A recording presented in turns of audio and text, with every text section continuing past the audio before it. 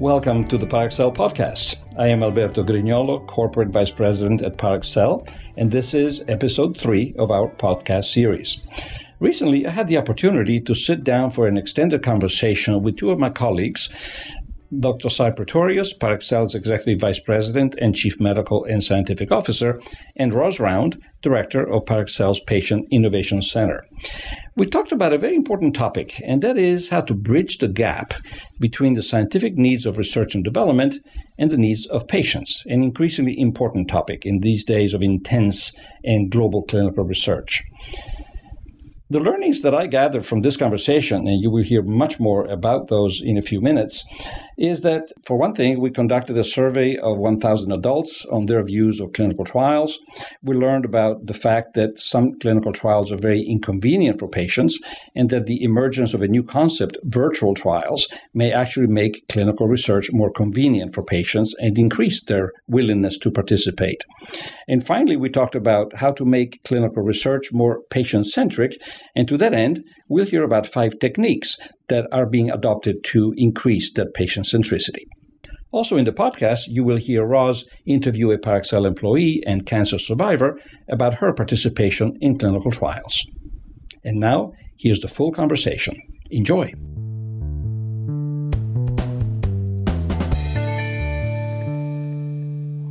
Thank you both for joining me today, and let's get started.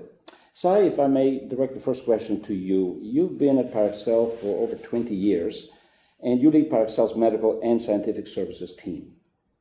Tell me a little bit about your background. Thank you, Alberto. Delighted to be here, and it's, of course, a topic that all of us, including myself, are really passionate about.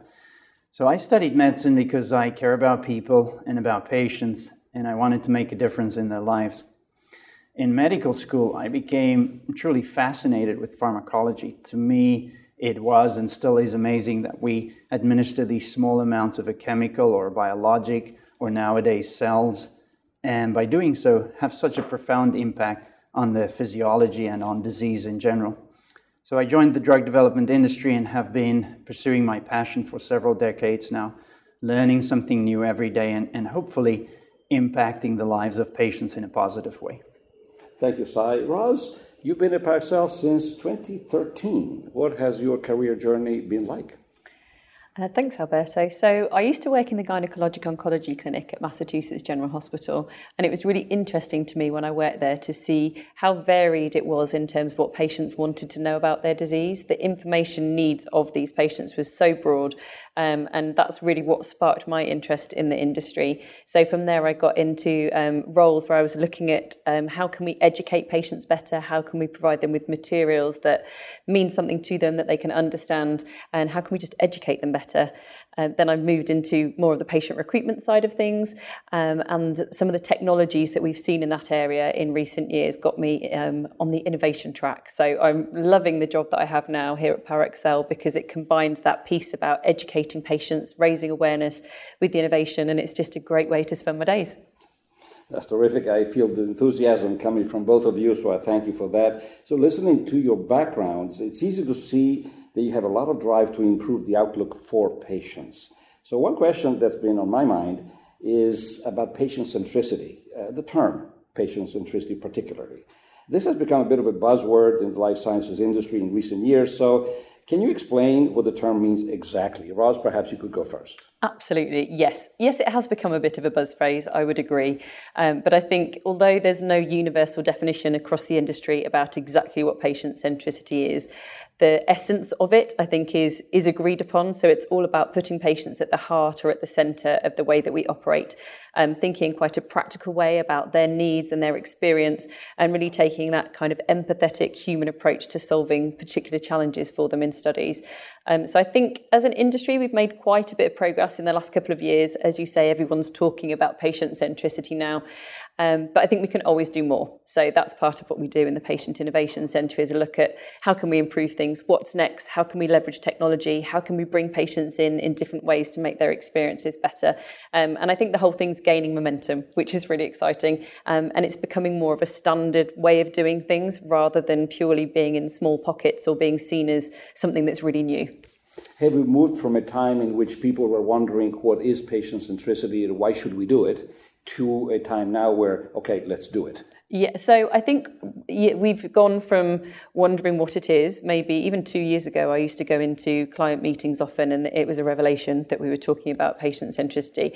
I think now we're more in the how do we do it? So there's not really a consistent approach. There's not there is no consistent definition. There's not consistent approach across different sponsors and other stakeholders. So I think we're at that stage now where everyone's agreed it's the right thing to do. There's a lot of enthusiasm, but we're working through how collectively we can build this into a standard practice. Sai, what's your perspective on this? Yeah, I would like to add to what Roz said, that this increasing patient focus is showing early benefits industry-wide. We were very fortunate to be part of a recent report called The Innovation Imperative that was released by the Economist Intelligence Unit and commissioned by Parexel. And as part of this report, we found that drugs developed across the industry using a fairly significant sample size of studies that used or leveraged patient-centric designs had faster study enrollment times and were a lot more likely, to be exact, 19% more likely to be launched to the market compared to studies and drugs that did not use a patient-centric approach. I think what is equally surprising, or at least to me, but I believe more broadly, is that the adoption of these innovations, in particular patient centricity, was very, very low. Only about 5% or so of the phase 2 and 3 trials that were studied during this project employed a patient-centric approach. So there's, to Roz's point, there's been movement, but there's still a lot of work to be done. Might it be fair to say that in order to do this work, this patient-centric work that we're discussing, we should first understand what patients actually want? So in that context, and to that end, we as Parexel conducted a survey of 1,000 adults in the US, ages 18 to 65 plus, to find out more about their views on and perceptions of clinical trials. The survey garnered some interesting findings. One that stood out to me in particular was that 77% of these individuals feel that patients should be more involved in clinical trials than they are today. Sai, I wanted to ask you, what are your thoughts on that finding in particular? I'm delighted to hear about this finding, Alberto, and it's encouraging because as an industry, we do need many more patients to be aware of and to be involved in clinical trials in order for us as an industry to advance new and exciting therapies. The historical lack of participation, and as far as I know, the last data I saw, less than 5% of cancer patients, for example, participate in clinical trials, have been a huge hurdle for us as an industry in the development of new drugs. This renewed industry attention to patient centricity and to being more focused on the patient is largely driven by this big lack of historical patient participation. It's actually a bit staggering, to me at least, to realize that despite all of the work that has been done for decades in clinical research and clinical trials, most people who could do so have not participated in a clinical trial. Again, let me stay with you, Sai. Why do you think that is? I think, my sense is that many patients probably do not participate because they're often not sure what the process entails, the process of participation, so it's an unknown, or they're not sure how to participate, or they are simply not aware, Alberto, of clinical trials that are relevant to them and their specific disease. So in addition to that, I think the pure burden associated with participating in these clinical trials is often a deterrent to patients. Burden. Now, that's a big word. Roz, let me turn to you. Is there anything that the industry and the clinical trial enterprise in general can do to reduce this burden? And what is this burden? Absolutely, yes. So the burden of participation is, it's mostly about being practical. I think often when traditionally trials are being designed, we're kind of blindly almost following the science and not necessarily thinking about the impact on patients on a day-to-day basis. So one of the key pieces around this for me is to really look at how we can conduct trials that work for patients. So not just looking at that scientific question and following it through, it's thinking, okay, if we added this exploratory endpoint, for example, what would the impact then be on the patient and the amount of time they have to have at the site? How can we look at maybe the distance that they have to travel, and how can we maybe provide a patient transportation service if that's a challenge for them? And it's really looking at that study design phase, taking the human element into the design and trying to identify proactively what the practical challenges could be and from the very beginning either adjust the protocol or put in place different tactics that can just reduce those challenges for patients on a day-to-day basis. Fair to say that people that have designed clinical protocols for decades have not seen the protocol design necessarily from the patient's practical point of view? I think so, but I think maybe people just haven't asked them to before. It's not been something that's been asked of them, so they've been doing exactly the job that they were there to do. But as we've got this shift and patients are becoming more empowered, they're taking ownership of their disease and their treatment options. And so we as an industry need to shift, and we need to be able to work in the right way that's going to engage these patients and keep them engaged in clinical research. Another encouraging finding in the survey was that participants ranked the potential to improve treatments for others in the future as the most valuable benefit of participating in clinical trials. Sai, as a physician, what does that say to you, that finding? Well, once again, Alberto, I'm encouraged to hear that patients have altruistic reasons for wanting to participate. Frankly, this gives me hope for us as a society. If most of us are inclined to participate to help others, then we'll ultimately also help ourselves, because in the end, at some point, we are all patients, or we have close family or friends that are patients. Right. Roz, what is your view on that? Oh, what a fabulous response from all these survey participants. It's something that we hear consistently, actually. Patients, obviously, when they join a clinical trial, are usually hoping that we'll have some kind of a positive impact on them and their disease. But I think knowing that it can help other patients too can be very, very motivating. Outside of their altruistic intentions, if you will, the survey participants reported not having the time, and they cited the inconvenience of having to go to a physical location as two of the key factors that prevent them from enrolling in a trial from a practical point of view. But they noted that the ability to participate in a study from home was actually a key incentive that would encourage them to participate. Roz, is this something that is becoming more commonplace? Well, in terms of participating from home being rated highly, I think, again, that really aligns with what we're seeing. There's a shift in the industry towards this interest in virtual trials, sometimes called remote or decentralized trials. It's all about convenience, really. So what can we do to take all or part of the study to patients in their home to make participation simpler? People are used to convenience in life now, so they can have their food delivered to their door with their weekly shop. They can have their clothes delivered to their door. They don't necessarily have to go out. They can use apps for tracking spending and all kinds of other wonderful things. So it makes sense that they want that kind of more convenient experience from trial participation too. So I think by enabling that, by using technology and in-home services to support patients in that desire, we can reduce the geographical and the financial and also the practical barriers of participating in trials and really build the study around the needs of the patient. So to me, it's the absolute epitome of patient centricity. In the survey, participants did know that they are comfortable participating in virtual trials where all or part of a study is delivered to them in their homes using a combination of technology and home healthcare services. 71% actually said that they would participate in trials that use technology such as sensors. With many patients finding these virtual trials more attractive than traditional models, it's safe to say that their importance to the industry will only grow. Roz, can you share more about what the benefits of these trials are and how Parexel is enabling virtual trials? Absolutely. Yes. So I kind of briefly mentioned them before. There are three things that we tend to talk about in the scheme of virtual trials and the positive impact on patients. So we look at how they're reducing, firstly, the geographical barriers. So, for example, particularly in rare diseases where patients are broadly geographically dispersed, they may live too far from the site or not have transportation available, for example, to be able to go to the clinic. So by taking some or all of the study to them in their homes, that opens up a clinical research opportunity for them.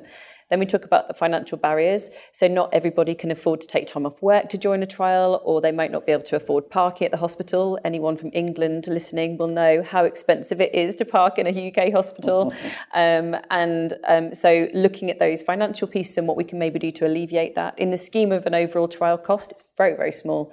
And also the practical barriers. So a lot of the feedback that we've had in the past is things like, okay, my child A is sick. I want them in this trial, but what about child B baby and the childcare, and how am I going to organise my life when I have so many other things going on as well as this illness in our family. Or they might have a busy professional life and not be able to leave work. They might not have a caregiver to come with them to a visit. So really it's that geographical, financial and practical barrier piece that we're looking at alleviating. And we know as well that about 80% of studies have been delayed due to recruitment problems. 85% failed to retain enough patients. So the drug development process continues to become more and more complex. The cost is skyrocketing. So it's kind of common sense, really. If we can make things easier for patients and shift more of the study to them in the comfort of their own home, it can only positively impact both recruitment and retention, and also in turn alleviate some of the challenges that our sponsors experience too. I think it's important to note as well, though, that there's so much talk about virtual trials in the industry at the moment. But in terms of adoption, I think we're still in the earlier stages. So we're seeing the momentum slowly starting to build. We partner with a number of sponsors at the moment in fully virtual and hybrid studies, and we continue to grow the portfolio, the expertise. And I think it's important to think about the technology enablers, and we have that experience with sensors and apps and things. But for patients, the technology does need to enable them almost to maintain the human contact. So just giving them an app is not going to keep them engaged in a study, but giving them an app where, for example, they can have an on-demand telehealth visit with the site staff if they have a question is actually really engaging. So it's thinking about how we use that technology and how we improve that experience. And we're really embracing this approach and leading the way in the industry now. Sai, your point of view? I think Roz said it very well, Alberto, and I agree with what she said. Convenience is definitely key in this digital era, not just in healthcare, but in general. And if we want to encourage, as an industry, patients to participate in clinical trials, we need to make it easier for them to participate. And in order to do that, we need to leverage modern technology where appropriate to bring these clinical trials to patients, as opposed to traditionally bringing patients to clinical trials.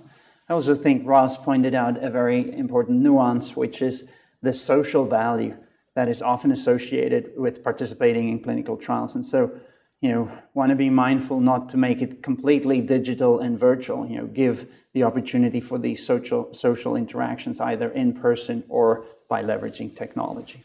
So very interesting. Now, beyond addressing geographic hurdles and time hurdles with virtual trials, Roz, let me ask you, in your view, how is the industry doing in understanding patients' other needs? So honestly, I'd say that things are a little bit variable right now. So some sponsors and CROs are partnering with advocacy groups and individual patients to understand their needs, and some aren't. Some teams within sponsors are partnering with patients on some studies and not on others. So what I'd really like to see is just consistency across the industry, where partnering with patients just becomes the way that we work. And really, the sooner the better. Without a doubt. Right. Sai, your thoughts? It's a good question you asked, Alberto. To me, it's somewhat ironic that for several decades, many of us, and I include myself in that, in the industry, we're devoting our lives to improving the lives of patients. But we left patients completely out of the process, which is where the irony comes in. With this renewed focus on patient-centricity, combined with the fact that our patients are becoming all the more educated. They are knowledgeable about their condition, in large part thanks to the availability of information and technology advances. Patients now play a central role in the development of new therapies, and that's the way it's supposed to be. So this far we've talked about the practicalities of virtual trials, the patient motivations in participating in clinical trials, and actually the business impact of using patient-centric trials as innovations. So we'll come back after a short break.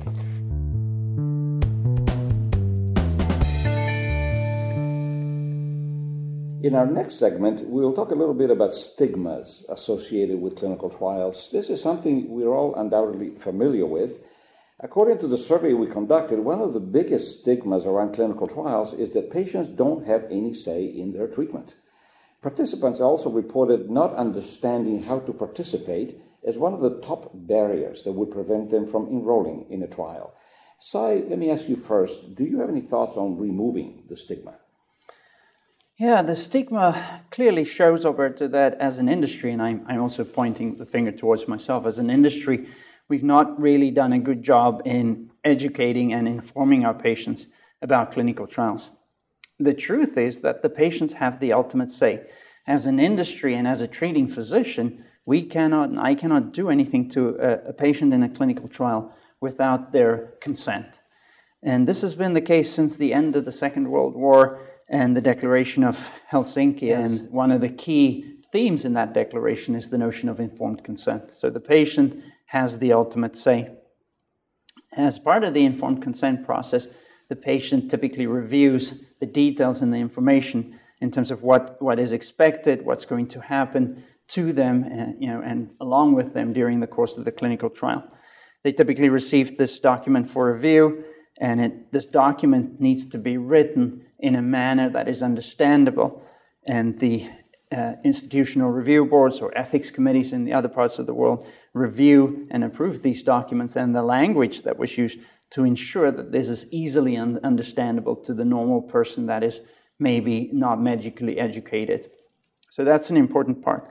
In addition to that, the patient will have access to a physician or equivalent if they participate in a clinical trial to further explain the clinical trial, the procedures, and of course also answer any questions that a patient may have. Most importantly, patients should be aware that they are able to withdraw their consent and participate at any point during the study. So they do ultimately have the say in terms of participation. Roz, your view? So I think by continuing to partner with patients, we can hopefully help to remove some of the stigma. And I think in terms of understanding how to participate, it's something we've worked really hard on in the last few years to improve. So things like deploying literacy and health literacy guidelines when we're creating information tools for patients. To Sai's point about the informed consent process, providing sites with things like flip charts or simple short videos that explain the contents of the ICF form. We know that they are long and complex, so breaking it down for the patients so that they're getting the key things that they need to know to make the right decision. Also in Europe, there's a group called EUPATI, and they've created training for patients to create these patient experts that can be partners in the drug development process and have these kind of equal discussions where they feel that they're educated enough in clinical research to be able to provide that input. But none of those things that I'm talking about are really very complex. They're not expensive things. It's really just a mindset shift. So I think it's about asking people to put themselves in the shoes of the patient and just think across every step when they're in a trial and what we can do to just simplify things, make it easier for patients. What a great conversation we've just had. Before we go, I'd like to ask you one final question. Patient-centricity seems like a very lofty goal. How can those involved in drug development make clinical research more patient-centric? Roz? So I've got a top 5 to share with you. Okay. So the first one is similar to my last point. Don't assume that budget or time will be a barrier to implementing these strategies. So making life easier for patients doesn't have to be a really expensive, cumbersome, time-consuming piece. Sometimes some of the simplest changes can have the biggest impact for patients. So don't be overwhelmed, I guess. Secondly, I'd say if you see something within your organisation that you think could help improve the patient experience, just speak up. You don't have to wait for some big organisational initiative to happen before you can have a positive impact. Just think about it within your role. And then start thinking about how you can improve the patient experience from within your day-to-day tasks, I think, is number 3. So you might be in data management or clinical science or somewhere else. But being part of an industry that helps develop new drugs to help patients is really exciting. But sometimes when we're caught up in the day-to-day tasks, it can be easy to forget that. Sometimes if your role's not directly related to a patient, then it's not at the forefront of your mind. So we will continue to do a better job, hopefully, of engaging our staff and them viewing that in their everyday experiences. I think number 4, sharing the data that we've talked about today and the feedback with your colleagues so that they can see the clear evidence that being patient-centric isn't just the right thing to do, it is a business imperative. And finally, to anyone that's listening and that are interested in making a change within their organisation but don't really know where to start, then just feel free to contact me. I love talking about patient-centricity. It's my favourite thing. I'll talk to anyone and everyone about it.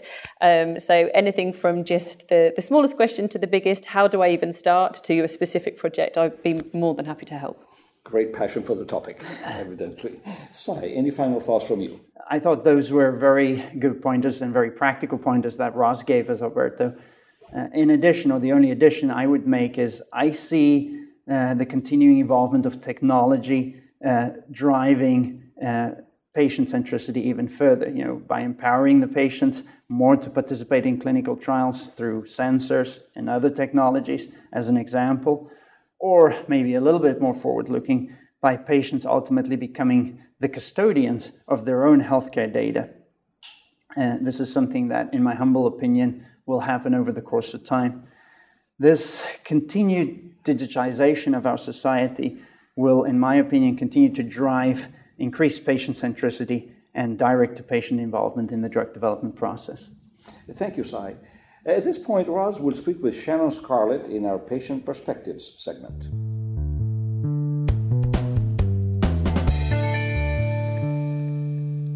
Thanks, Alberto. I'm here today with Shannon Scarlett, a long-time Parexel employee who is also a cancer survivor. So here at Parexel, Shannon works with clients directly on our business operations team. And really for Shannon, her work life hit home when in 2017 she was diagnosed with pancreatic cancer and actually enrolled in a clinical trial. So today she's here to speak with me about her journey battling pancreatic cancer, what it was like to participate in the trial, and also give an insider's perspective on how we can improve the patient experience. So Shannon, welcome. And thank you for taking time with me today. Thanks for having me, Roz. It's a pleasure to be here. So Shannon, first of all, can you share your journey of receiving a pancreatic cancer diagnosis with us and also how you're doing today? Yeah, absolutely. I'm doing great today. I'll start out with that. I was diagnosed in mid-2017, honestly, after a brief thought that I might have a stomach ulcer, and it just was very different for me. And so I would say first and foremost, listening to your body is important. So through some scans and some diagnostic, adventures with the doctors, they did a biopsy and found that I had a stage 2 pancreatic adenocarcinoma tumor located on the tail of my pancreas. And also through that biopsy and some exploratory surgery found that I was a candidate for surgery. When I went in to talk through the options with my doctor and the team, I had a full team, honestly, a radiologist, a surgical oncologist, and my oncologist. They presented me with an option to participate in a clinical trial. And so, funny, I said, well, it's interesting. You guys know what I do for a living. And so that was interesting. I felt pretty informed in general about clinical trials. So I felt like I had a kind of a step forward there. But I spent some time talking to my family about the option to participate in the trial and decided that was something I wanted to do and felt like that gave me the best path forward for my treatment there. Mm-hmm. And how did the information that you were provided by your team differ, or indeed was it similar to the kind of information that you'd seen in your day job? So it was pretty similar. And as a matter of fact, I felt even more empowered to ask questions about what the goals were of the trial. I see those in protocols all the time when working through my daily job. But so I felt like I could ask questions there and potential snags and what might keep me from participating in the trial. So I did feel that I was a pretty informed consumer and really got to ask a lot of great questions. And also through my support system of coworkers, they gave me other things to ask. And so again, I feel like, having this job and being in this industry offered me really a lot of information and things I might not have asked otherwise. And so I felt very prepared to participate. Mm-hmm. So if you think about your kind of average patient who doesn't work in our industry, mm-hmm. I'm assuming there'd probably be some kind of an information gap for them. Have you got any ideas about how we as an industry can help reduce that gap and improve the information for patients? Yeah, absolutely. So I'll tell you, when I first found out, your brain kind of goes blank. And so a close coworker friend of mine said, well, you need to reach out to an advocacy group. And so I know this sounds, like, oh, the advocacy group. But so I reached out to a pancreatic cancer advocacy group, and there's a few. And honestly, I Googled and just found one. And that was mm-hmm. the beginning. Very, very important. They were able to assist with providing how many providers in my state had a lot of experience. Pancreatic cancer can have some dismal outcomes. And so your best opportunity is to be with somebody who deals with a lot of it, right? Sees it all the time. And so they were able to provide me with providers in my area that see a lot of cases every year. They sent me booklets on nutrition and health and clinical trials. I am very aware of clinicaltrials.gov because we utilize it in my daily job, but they are pretty adept at looking through there and helping find clinical trials. Now, I had one to be on, but so I would say that, and I also joined some social media support groups for patients themselves and found a whole range. There's a few folks in there who are very knowledgeable scientifically and therapy-wise and treatment. And then there's some who have very limited knowledge. And it's great to see the support that goes back and forth with ideas for people to, research and advocate for themselves. I found that was the biggest thing, is to be your biggest advocate, ask lots of questions and do some research there. So I would say the advocacy group itself was a very big help, and probably something that would be a place to, disseminate information. And aside from the information that you got via the advocacy group, how did you make your decision to participate in a trial? What kind of factors did you take into account? So, I'll say some of it was gut. Because of the particular outcomes for this disease and the type of trial I was going to participate in, the doctor said, there is not a clear path he could offer. That this was one choice, and then there was a standard of treatment. So the clinical trial or the standard of treatment, and so it was a little unnerving. I'm somebody who likes to be sort of told, especially from my medical provider. Although I do trust them explicitly, and he's an expert in the field, I was a little disappointed at first to be told that I had to make this decision. But later, I was glad that was the case. So honestly, I did some Googling. I tried to stay on, known medical and university sites to stay away from all the kind of crazy information online. And I just went back and forth, and I said, I think I felt healthy, given my diagnosis. Regardless of that, I felt healthy, and I felt like the clinical trial offered the more aggressive approach. So honestly, that it was a decision with my husband and I as to what I felt would give me the best opportunity to get rid of this thing. So, and once you joined the study, was there anything about the process of being in a trial that was particularly easy, or anything that was particularly challenging that you can think of? I did not feel like participating in the trial was a burden.